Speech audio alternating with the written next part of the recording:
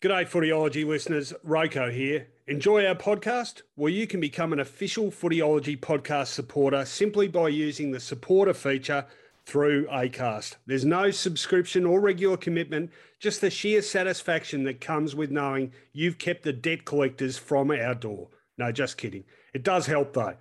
If you want to get started, you just need to follow the support this show link in the show description. Thanks again, and now let's get on with it. Welcome to the Footyology Podcast with Rowan Connolly and Mark Fine. G'day everyone, welcome to the Footyology Podcast. This is the semi-final review edition. Two massive semi-finals played out Friday night, Saturday night.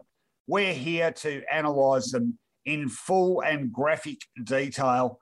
As always, this podcast is proudly brought to you by Palmerbet. Play the punting advantage this footy season. Always remember to gamble responsibly. As I say, a very good afternoon to my Footyology co-host, Mark Fine. Well, big games, Finey. What'd you make of them? Oh, before the football, happy Father's Day, Rowan, and to all the other dads that consume this product on Sunday. You know, interestingly, my wife views Father's Day as a shamelessly commercial sort of concept, probably inspired by the Valentine greeting card company. Yet, for some reason, she thinks Mother's Day has a worthwhile spot on the calendar. Can you go figure? Well, I can be very PC here and say I think that mothers carry the burden of parenting as a rule, and I think they deserve everything they get. So a very happy Father's Day to all the wonderful mothers out there as well. But anyway, what do you think of the footy? Look, it'd be very easy to say what a brilliant game on Saturday night, and by comparison, Friday night's game sort of pales into insignificance. But that's not so, because finals come in all shapes and sizes, and I'd like to sort of plant my flag and say, well done, Geelong. You can only beat what's put in front of you. Indeed, well done GWS, who even in that game showed the sort of character that saw them claw a spot in the 8. And I think we're going to have fun reviewing the Saturday night game because, well, quite frankly, there's enough to talk about to keep us going till next week's first bounce of the preliminary finals. Well, we're going to do that very shortly. I did mention our connection with Palmerbet, Finey, but we have some other wonderful supporters of this podcast as well. Can you give them a quick shout out, please? Sure. Well, no Palmers at Andrew's Hamburgers. If you like those sort of things, you're going to have to wait for pubs, I think, to reopen in Melbourne. But Andrew's Hamburgers continues on with their highest of high-quality burgers for those who are within the 5-kilometre radius at the moment, as is prescribed in Victoria, or at least Melbourne. Get down there. 144 Bridport Street, Albert Park. And that made me wonder, Rowan, if you lived 15 kilometres away, could you do an Andrew Hamburgers relay? Could somebody within 5 kilometres pick up an Andrew's Hamburger, take it to their house, a friend take it to their place, and then you pick it up from their house? I guess that magnificent bite, a bit probably colder off the grill, you'd still enjoy it, but you know what? Get to 144 Bridport Street yourself when the law allows. Just quickly, have a brilliant Andrew's burger. I think theoretically you could, but as in any self-respecting relay, you'd have to be very careful not to drop the baton. And you'd be very lucky if your two previous relay members hadn't taken a big bite out of it anyhow, wouldn't you? Yes. And our other wonderful sponsor that you mentioned. Well, there's something that can keep on being done because construction, though reduced in numbers, is still happening very much at West Point Properties. Nick Spartels and the team, boy, is it a quality house. Really beautiful appointments. Get online, West Point Properties. Renos or rebuilds, Rowan. And don't forget also the best sports data analyst in the business, that is Stats Insider, another proud partner of the Footyology podcast. They work with more than 15 sports across the globe, and they sample each sporting event more than 10,000 times to give you the best range of probable and possible outcomes. some wonderful independent sporting journalism on their site as well. All free to use, so check it out, statsinsider.com.au. Give them a follow on Twitter as well, @StatsInsider. Well, two massive finals. We want to give them the depth that they deserve, so let's get into it. On Footyology, wrap around. Friday night saw the second semi-final played in Perth at Optus Stadium between Geelong and Greater Western Sydney. The result, mothballs for the GWS Giants and Geelong, progressing to a preliminary final against Melbourne. The final scores, Geelong 15-13, 103, 35-point victors over the Giants, 10-8. 68. The goal kickers for the Cats, 5 to big Tom Hawkins. Power pack performance from him. 2 to Cameron, 2 to Rowan, 2 to Close, 2 to Menegola, singles to Radaglia and Smith. For GWS, 2 to Stone, 2 to Himmelberg, singles to Kelly, Lloyd, Hill, Mumford, Haynes and Ward.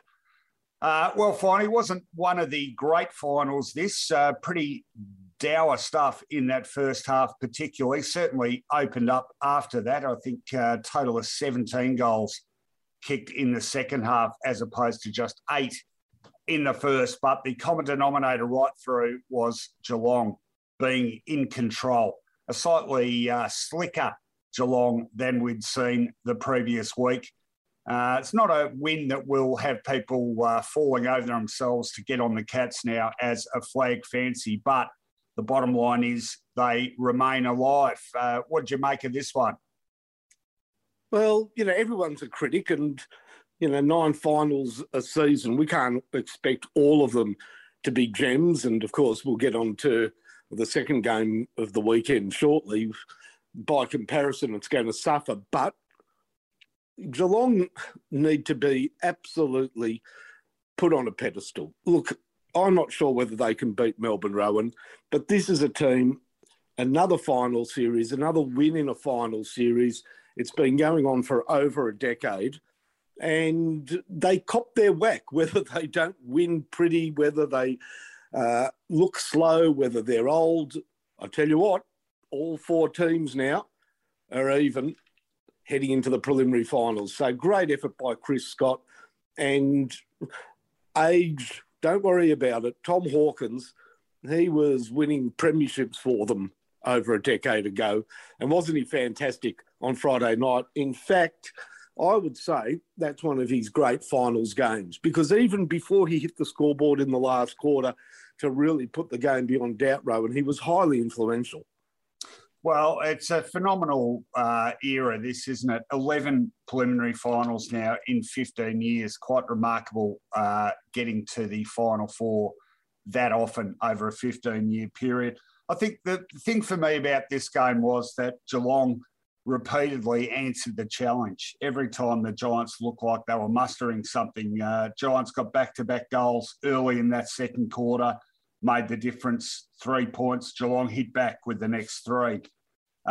Second half, the Giants getting that goal on the siren, 3-quarter time, to give them a sniff.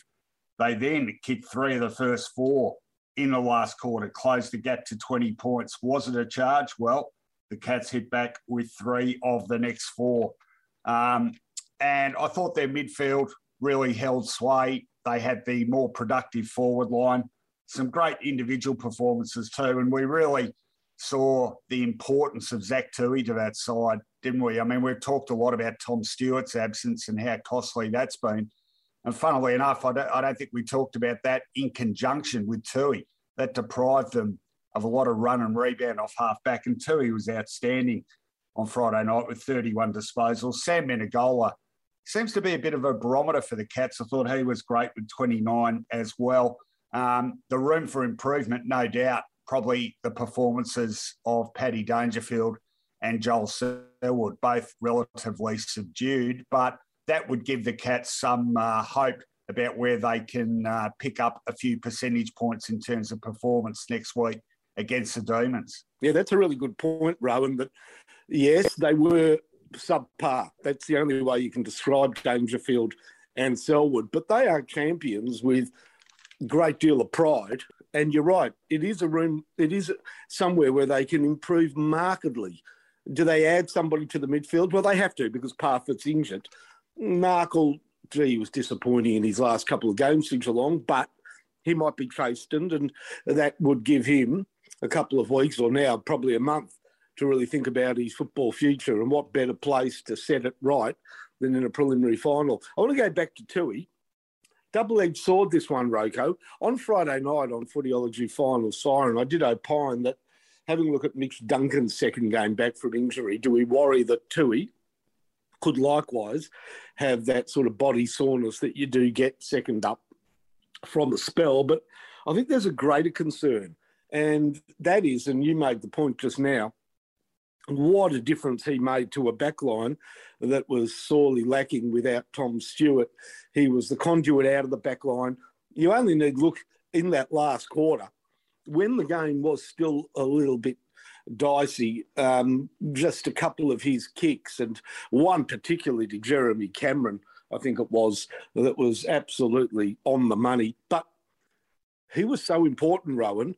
Does that almost give a cheat sheet to Melbourne to say, you know what, let's start off by short-circuiting Zach Tui? Because if we can do that, how else do they move the ball out of the back line?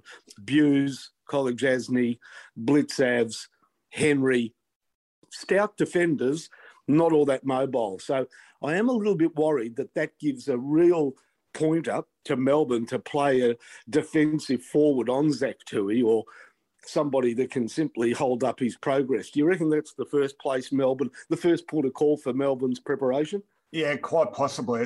That's a really good point. I almost had the feeling, and it's always hard watching it off TV, but almost had the feeling Tui ended up sort of creeping further up the ground to almost a de facto midfield role at times. So perhaps this might be the week where we see Chris Scott pull a few little tactical levers in terms of the actual structure of that side. But they're in it. They're a chance. And I have said this repeatedly. There's a lot of focus on the Cats' sort of slow, methodical brand of possession football, but they are capable of pulling the trigger when it matters too. We've seen them do it before at crucial times, and we saw them do it against Melbourne in that game they lost a few weeks back with 5 goals in 8 minutes and 8 goals in the second quarter. So Melbourne certainly won't be taking an opponent of this calibre and of this experience lightly. We should have a chat about GWS because it's obviously all over for them, but I think they've come out of this season with a new level of respect, and you've made the point repeatedly, and I think it's a good one. We've really changed our perception of GWS. We don't talk about the Ferrari anymore and the bevy of high draft picks that they have to choose from. There's a far more blue-collar feel about this team. They did it really hard on the road for a long, long time. They had injuries left, right and centre, as per usual for them. And they just found a way for most of the season after a pretty poor start to the season too. So a far more resilient GWS, I think we saw in 2021. And despite the fact they're out of it now, I think that will hold them in particularly good stead for next year. 0-3, a regular run of injuries, a team that was on the nose by the end of 2020, having meekly surrendered a spot in the 8, finishing the way they did, Rowan. I think they get the report card of, what do you give them? B+, with the message back home that if this student continues on the path of that of 2021 and continues assiduously to follow doing the tough things, the 1%ers, the taking the road less glorious, the glory might come to them in a way that nobody expected. I think we're all really impressed by them. Let's just have a look at a couple of things that they have to address at season's end. The first of them is one that Coach Leon Cameron, and by the way, just very quickly, Rowan, I think Leon Cameron has, particularly given that Alistair Clarkson is going to have a year off, sort of waiting in the wings, maybe for Gold Coast or GWS. I think Leon Cameron has stamped himself as the long-term coach of the Giants. How do you feel? Oh, he's absolutely shored up his position. No question about that at all. Well, Leon Cameron said that he'll be talking to Toby Green at season's end. I think that's the first port of call, isn't it? Because we can say when a team has a tough run with injuries, that's hard luck. You can only control what is in your position to control. You know, the disappointment that they would feel with Toby Green is immeasurable. So they start there, but then they look at this young back line and some of the youngsters in the midfield, the continued improvement of Hopper. They must be absolutely busting at the seams for next year. They need to address their ruck position, but they've got plenty of choices beyond Mumford, don't they? Briggs, Flynn and Bruce. So I think they are in a great position to springboard into a new-look Giants and maybe a premiership Giants that we never thought they would be. Now, I think the other thing they probably have to address again is their skipper too, Stephen Cornelio. It's a conundrum for them. He's a great servant and he's a great representative of that club, but unfortunately just seems to have nowhere near the impact he used to. And I wonder whether they might consider a change in terms of the captaincy. As you say, Toby Green's the obvious replacement if they were to do that, but now you've got to wonder, given that very costly suspension, whether that's an appointment they can afford to make. So interesting decision for the hierarchy at GWS to make, but certainly for a side that missed out on finals altogether last year, it was a pretty solid performance from them backing up from that, and they'll go into next season in a much stronger position than they went into this season. All over for GWS, the Cats marching on to what should be a fantastic preliminary final against Melbourne. Well, that was the second semi-final played on Friday evening, and boy, did we have a cracker in store on Saturday night. The first semi-final, Saturday evening at the Gabba, Brisbane, the home side, up against the Western Bulldogs. Well, it always threatened to be close, this, but it wasn't just close. This was one of the true finals epics. It was close the whole evening. It was dramatic. There was great football play. There was drama. There was controversy. There was elation, tears, heartbreak at the end. You name it, this game delivered it. An absolute epic, ultimately won by the Western Bulldogs by the narrowest possible margin. 1 point. The final scores, Western Bulldogs 11-13-79, defeating Brisbane 11-12-78. The goals for the victors, 3 to Bailey Smith. East Melbourne's finest mullet delivered the goods with a huge last quarter. 2 to Liberatore, singles to Hannon, Johannesson, McRae, Norton, Shackey and Waitman. For Brisbane, 3 to Charlie Cameron, on fire early. 2 to Zach Bailey, singles to Danaher, Fullerton, Lester, McCarthy, McLuggage and Robinson. Well, I'm going to give you first crack at this one, Finey. How do you sum up this game in a convenient little grab? Because there is just so much to talk about. With the line, look, sorry, Brisbane, but there had to be a winner because this game had absolutely nothing, not even the final margin, to separate these two teams on performance, on response, on star quality, on finals credentials.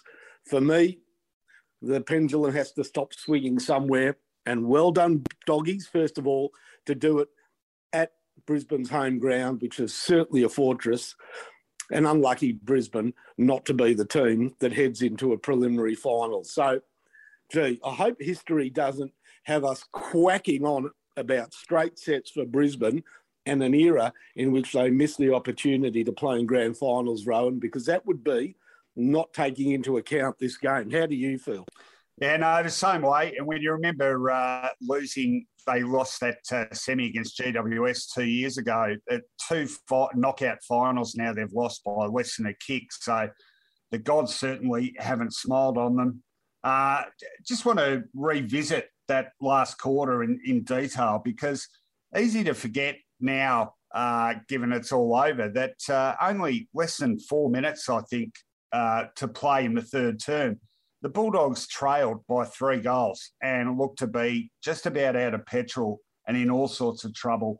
They got the last goal of the third quarter to Johannesson, and then probably the crucial period of the game, 3 goals in the first 8 minutes of the final term. McRae, Shacky, a goal set up by Bailey Smith, who proceeded to kick 2 himself in that final term. There were some chances missed by Brisbane. McCarthy missed one. Harris Andrews missed one. It went back and forth. Tom Fullerton kicked a goal to reduce the Dogs' lead to 1 point. Smith again with just over 2 minutes left on the clock, an incredible angle goal on his left foot. 6 points then, and Zach Bailey running into an open goal for the Lions. That goal coming at the 32-minute mark, levelling the scores. 1:14 left on the clock after that goal. A crucial final settle bounce and perhaps a controversial free kick paid to Tim English, the ball going forward, and Latham Vandermeer managing to scramble a point, which proved to be the difference in the end. I want to ask you now, just on that controversial free kick, do you think it was there? No. Well, I've got to say, I do. I admittedly having a look at it in replay, but I think if you do, you see that McInerney actually does run past the ball with eyes only on English and gets his knee up there. So it looked to me to be a legitimate block. However, an illegitimate block. However, we've seen those sorts of things go unpunished. So it was certainly a critical time to call a free kick. All right. That's what I should say. No, Rowan, you've summed it up perfectly, actually. Yeah, of course it could be a free kick. Plucking free kicks out of ruck duels, especially that one, is just, I think it's madness, honestly. I think it's an umpire who stuck his finger in the pie when he shouldn't have. But as you describe it, I reckon we could slow down most ruck duels and find something. Well, what do you make of the umpiring generally? Because there was a lot of disquiet about it. The free kick count in the end, 19 to Brisbane, 28 to the Bulldogs. I think a lot of people seem to think the Lions got the rough end of the pineapple. Did you think that was the case? Not necessarily. Look, there were key decisions that were just annoying. How about that free kick against Caleb Daniel for an intentional out of bounds, Rowan? That was a shocker. It made me think that anybody that has a shot at goal, let's say you have a shot at goal from 50 out and it bounces and it misses, everything goes out of bounds. Well, that must be intentional because you didn't try and keep it in. Well, we've seen that paid. That got paid against Cameron Zurhaar in a game earlier this year. So well, there you go. It's not about deliberate out of bounds anymore. And that Caleb Daniel decision is the definitive proof of that. So they might as well just abandon it and make it last touch. Well, that almost was the case because what he did was absolutely out of that's the coach's direction manual. Anyhow, look, how about the 50-metre penalty to Keith? Yeah. It didn't take advantage of it, but nevertheless, let's get back to the game. I don't mind the free kick count, by the way. I think we both agree that the numeric isn't the question. It's about the decisions. And boy, oh boy, look, we'll get to that last quarter, but how about the way Charlie Cameron started the game, Rowan, and the Bulldogs' ability to pull back not only the task for Eastonwood, but also the way that the ball was getting into that Brisbane forward line. I think they were fantastic from quarter time onwards in making it more about the midfield and less about the run off the back line. Because if that was going to happen, if it was going to be free-flowing, I'm sorry, the Brisbane Lions would have won that game. Their forward line far more potent for mine. Well, I've got to say, I am feeling pretty pleased with myself about my preview of this game. I tipped the Bulldogs by 2 points. They won by 1. But we did talk about how critical the midfield battle was going to be. And I feel like the Bulldogs holding sway there probably tilted the scales in the finish, only marginally. But I couldn't help but notice this about that dramatic last quarter. And we cannot do a review of this game without talking about Jack Macrae. What an incredible player he's been for the Western Bulldogs. There have been few such consistent possession winners in the modern history of football. 39 disposals he ended up with. He had 7 in that last quarter. I mentioned Bailey Smith, East Melbourne's finest mullet, 27, but 9 of those in the final quarter, 2 goals and a goal assist. He was the difference in the end. But here's the big difference. He got 9 in the last quarter. Macrae got 7 in the last quarter.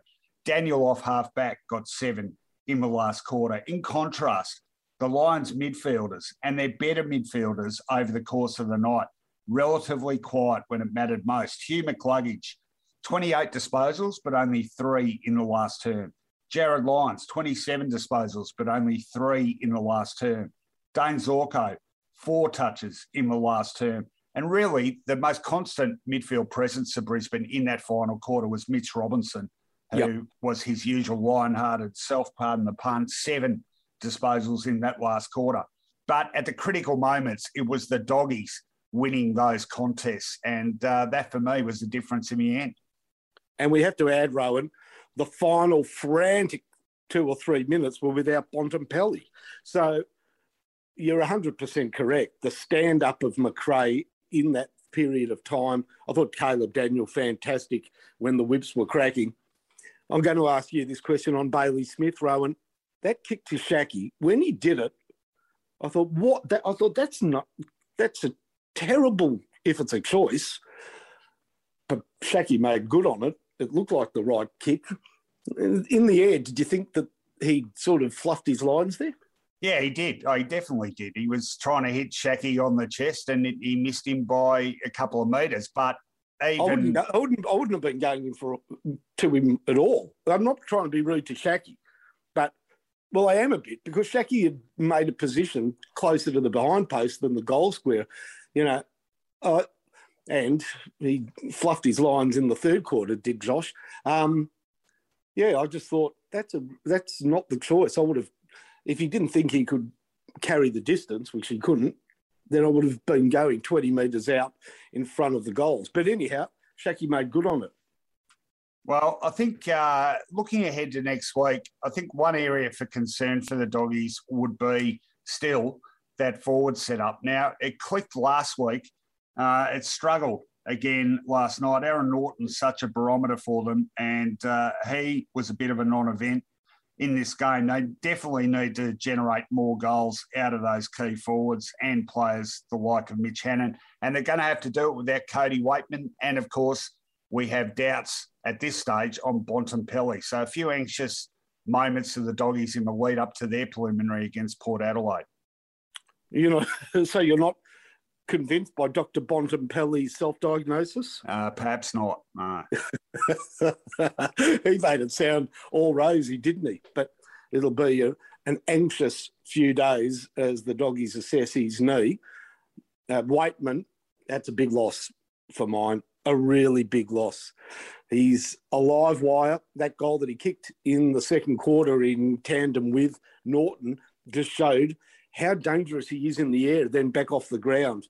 Boy, that's a loss. And when you consider the team they're playing will be absolutely busy at the foot of the contest up in their forward line, Cody Waitman, I think, a real vital cog in the machine. That being said, they're there, the doggies, probably a position they felt that they were going to be in all season, top 4. Let's be honest, there's no finals in Melbourne.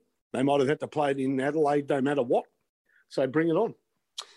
Well, we should sign off on this game by talking about Brisbane. You mentioned quite rightly that we shouldn't sort of focus on the going out straight sets thing, but regardless, over 3 years now, their finals record is 1-5.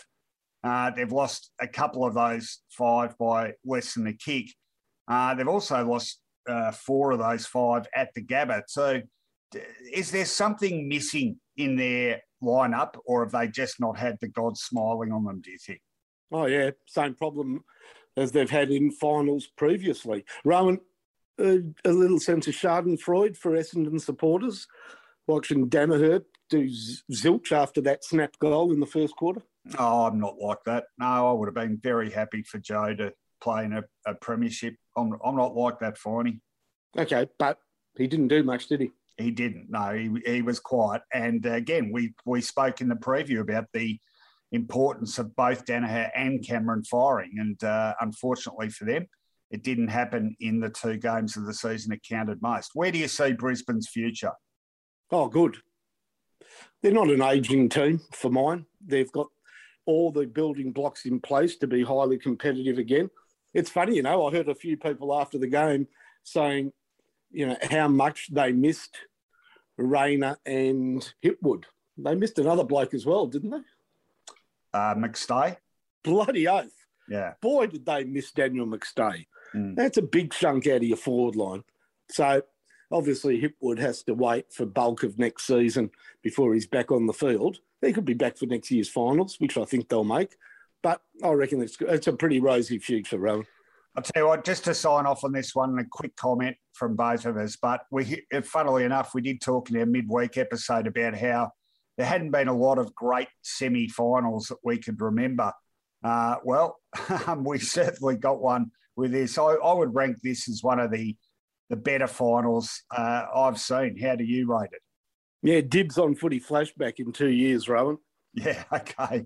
Yeah, no, fair enough comment. It was an absolute classic. If you're a neutral supporter, I was so nervous and I didn't have a vested interest in either team. It was fantastic viewing. And when football is like that, there is no better sport on the planet. I'll give you an idea how good a game it was. We're recording this on Sunday morning, hand to heart. There's a porterhouse steak still sitting in the fridge for me to cook for dinner last night for myself. Well, maybe cook it and then watch the replay. I've already watched the final 2 minutes about 4 times, I think.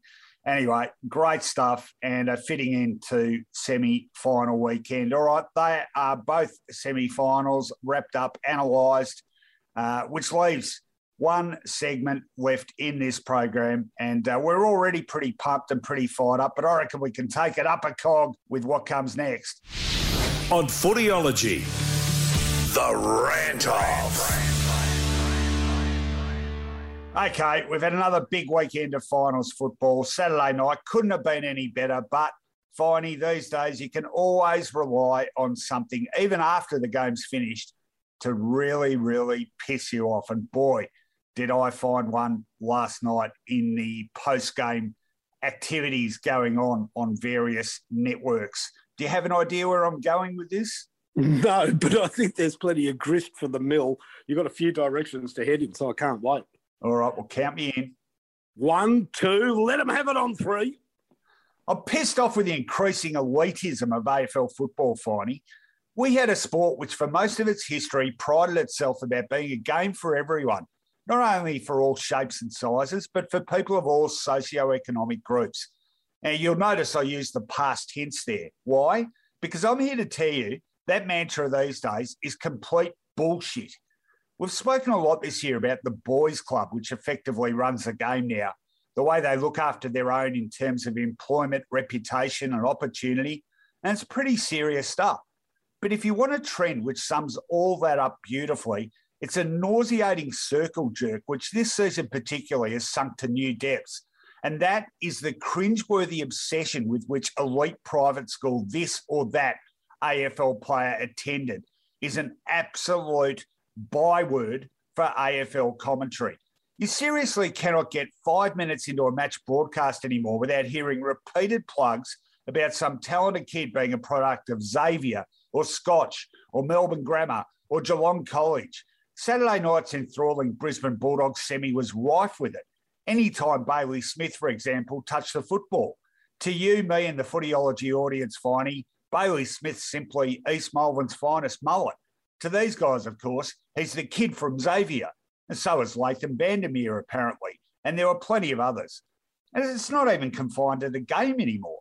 After the game, on Fox Footy's post-game wrap, host Eddie Maguire, apart from reminding us in about half a dozen different ways that he'd been knocked back from going to Perth, including during a post-game chat with Caleb Daniel only a couple of minutes after the siren of one of the best finals we've seen, actually introduced newsman Tom Morris as a product of Melbourne grammar. Cleaning up your own vomit's never fun, Finey, but I'm afraid the reaction after hearing that was purely involuntary. I'm actually seriously beginning to wonder whether these serial offenders in this regard, and we all know who they are getting some sort of kickback out of all this gratuitous plugging of elite private schools. More importantly, though, I'm wondering why it's only ever these few schools that get the free publicity. Why you never hear the same commentators bang on about young players' junior football clubs, you know, the ones that actually do the bulk of the developing of these kids. Or why you never hear them say that such and such a player was a product of a high school. Rory Sloane, for example, went to Upwey High School. Ever hear them say that? Did you know that Paddy Dangerfield and Travis Boak, for example, both attended Oberon High School in Geelong, Finey? I mean, it's pretty remarkable that two players that good came from the same relatively small government school in the same regional area. Surely that's worth a mention somewhere along the line, isn't it? But do we get it? I don't remember hearing it. And how come we never hear anything about Dustin Martin's school background? Look, Finey, I've got my own thoughts about the funding of government schools as opposed to private schools. I have this antiquated view that kids should be entitled to quality academic and sporting education, regardless of the financial status of their families. But that's a whole nother debate. And I don't begrudge families wanting to send their kids to the best resource schools they can find.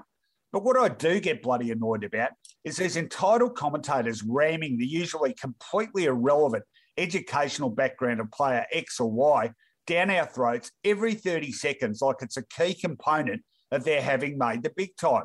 Most of us adults who haven't been to school for 30 odd years realise that it's how we go about the business of life after school which makes us who we are. And frankly, we don't give a toss whether you went to Hard Knocks High or Eton Hollows slam each other's dicks in Medora grammar, particularly when we're trying to watch a classic game of AFL football. You know, that sport of which we're supposedly all a part, regardless of which old school tie was hanging around our bloody neck 30 years ago. I've got a problem with that, Rowan. What is it? I think you've just given us your very best 2 weeks short of the grand final. I can't stand it. That was a ripper. Well, I can't stand it anymore, seriously. And if you want to see for yourself the reaction, I tweeted about it last night, and the reaction to that tweet is still going. People have had a gutful. It doesn't matter.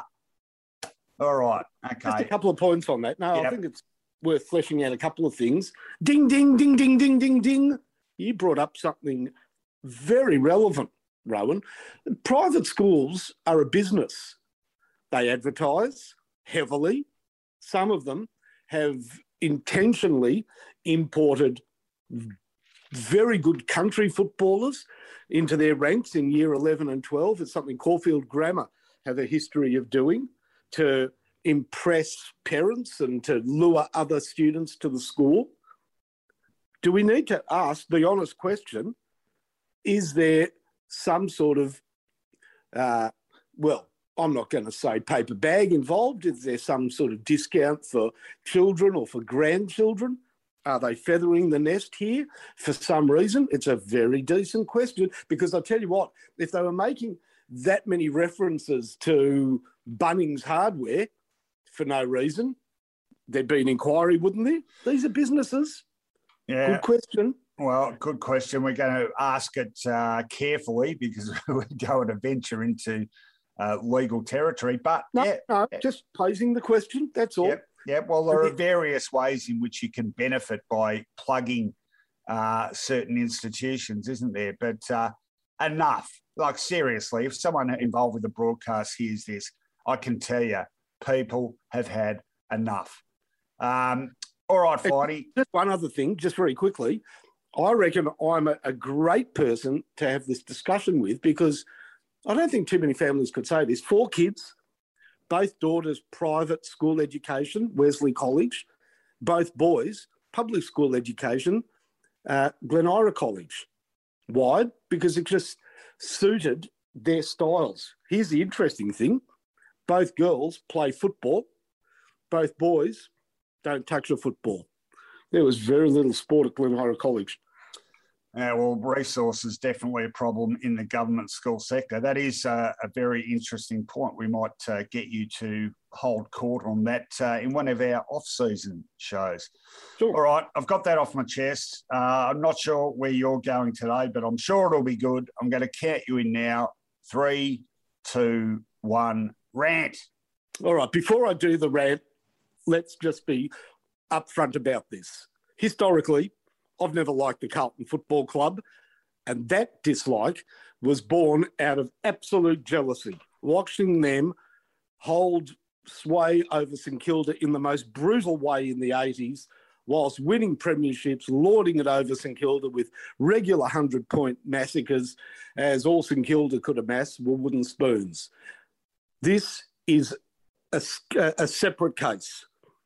Carlton's ham-fisted handling of the appointment of a new coach is further pain being inflicted not only on fans, but now former employees of the Carlton Football Club, for no other reason than this club is beholding to some old belief that they can muscle their way with a checkbook out of their current poor situation on an AFL ladder, and that they are not subject to the same checks and balances of any other football team. Let's have a look at it. The Ross Lyon affair, disgraceful. Ham-fisted, well, speaking of fists, how about the right hand not knowing what the left hand is doing? A president in Luke Sayers, who virtually publicly anointed Ross Lyon as coach, only to realise that members of his own board were not enamoured with Ross Lyon's performance in Fremantle. If that was the case, don't drag his name through the mud. It's not fair to Lyon to have him virtually named as Carlton coach and then being forced to go through a process that clearly was more about off-field matters than on-field matters, something that he quite fairly said he was not going to be party to. Totally unprofessional. Asked Alistair Clarkson to do the job. Absolutely the right thing to do. But when you're told no, have enough self-respect to move on. Who's the next cab off the rank? Brad Scott, unsurprisingly, a former coach, a big name with a big brother still, not a big brother, a brother still in the business. Nathan Buckley, another big name. Door slam, door slam. Carlton need to change their monogram or change their spots like a leopard for, of all things, stripes, black and white stripes, because they can look to their fierce rivals, Collingwood, as an example of how a big club swallowed their pride, went through the process, knocked back the idea of the big name signing, and methodically picked out somebody that everybody's excited about taking the reins at Collingwood in McRae, the former Brisbane Premiership player. He did the hard yards at Collingwood, at Richmond, and most recently under Clarko at Hawthorn. It makes sense, and it appeals to Collingwood supporters because of the methodology behind it. I don't really care where Carlton finish on the ladder, but I do care for now some of their supporters that I call close friends. Our own producer, Rowan, Damon Jackman, he hides his light under a bushel, but he's a real Carlton fan. In what games he could attend this year, the Jackman family trudged off to the MCG or to Marvel Stadium. They didn't marvel at what they saw most times, but they expect more from their team. How about our great sponsor, Nick Spartels, and his family? His old man was a member of the Carlton committee at one stage. Carlton to their bootstraps. They've poured money into that club and they deserve more, and so does every other Carlton supporter out there. And David Teague, finally, an absolutely decent man who I've had the privilege of interviewing a number of times previously on radio. You couldn't get a more honest and decent member of the football fraternity treated like absolute poop by the Carlton committee. I don't care what you do on the field, Carlton, but it won't improve until you get your act together off it. So whether it's Matheson pulling the strings, the late Richard Pratt, or the current president, Luke Sayers, who cares? Get it right for those who deserve it. Oof, that is a scorching rebuke of the Carlton Football Club. I think entirely justified. I couldn't agree more, Finey, and I think the Collingwood comparison's a very good one. Collingwood have accepted who they are and where they are now in terms of success, and they've cut their cloth accordingly. Carlton seems to have tried to do that several times, and yet those powerful influences around and inside the club always seem to hold sway, and they just go back and forth, and it's been this incredibly destructive circle going on now for a couple of decades. Special points too. I tell you what, Russell, yeah, they could even look to the old red sash. I think there'd been a fair bit of hubris, and in Essendon's case, very much of the opinion, I think, Essendon, that we'll sort it out. Well, Essendon's Essendon, you know, we didn't win 16 premierships by accident. We'll get James Hird back, and et cetera, or we'll grab John Worsfold. He's a premiership man. I think their current coach has proven to be an absolute beauty, and again, a bit of a departure from the norm. Yeah, no, I agree. That was a particularly good rant, and special points too for the shout out to our wonder producer, Damon Jackman, who I should also add is a very proud product of Lakeside Secondary College, Finey, that great alma mater for audio, visual and media talent. So there you go. There's another little backhander for the class warfare being played out in the educational ranks.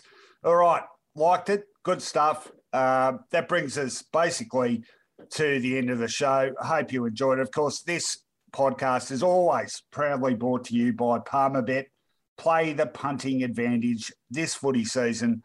Always remember to gamble responsibly. And what about our other wonderful sponsors, Finey? You bet. The mighty Andrews Hamburgers, 144 Bridport Street, Albert Park. I can leave that steak uncooked in the fridge and just get in the car within 5 kilometres from where I live and have a magnificent burger for lunch. I mentioned Nick Spartel's. Yeah, he wishes his team was better. Not his building team. They're brilliant. West Point Properties, he knows how to put together the right side, and they are kicking goals right around Melbourne with brilliant renos and rebuilds, Rowan. And don't forget also the best sports data analysts in the business, that is Stats Insider, also proud partners of Footyology. They work with more than 15 sports across the globe. They sample a sporting event more than 10,000 times to give you the best range of possible and probable outcomes. And there's some great independent journalism on their site as well, all free to use at statsinsider.com.au. Give them a follow on Twitter as well at statsinsider. You can support us in various ways. There is a supporter page feature wherever you're listening to this podcast, so check that out. Or head to footyology.com.au. Some great writing on there this week as well. And there are links to Patreon, which supports us financially. And for $7 Australian per month, you can become an official Footyology patron. We're getting more people coming on board, and it really is money that all goes towards making the Footyology operation better and providing the sort of standard of football commentary and commentary on other topics that you deserve, which is a lot more than what you're getting in the mainstream, let me tell you. So thanks for your continued support on that score. Well, amazing weekend of footy. Hope we've summed it up adequately for you. We'll be back with the midweek preview edition next Wednesday, of course. We will be doing Footyology Final Siren both Friday and Saturday night, covering off on 2 big preliminary finals. So make sure you look out for that live on Twitter and Facebook. Have a good start of the week, and we'll catch up with you in a few days' time.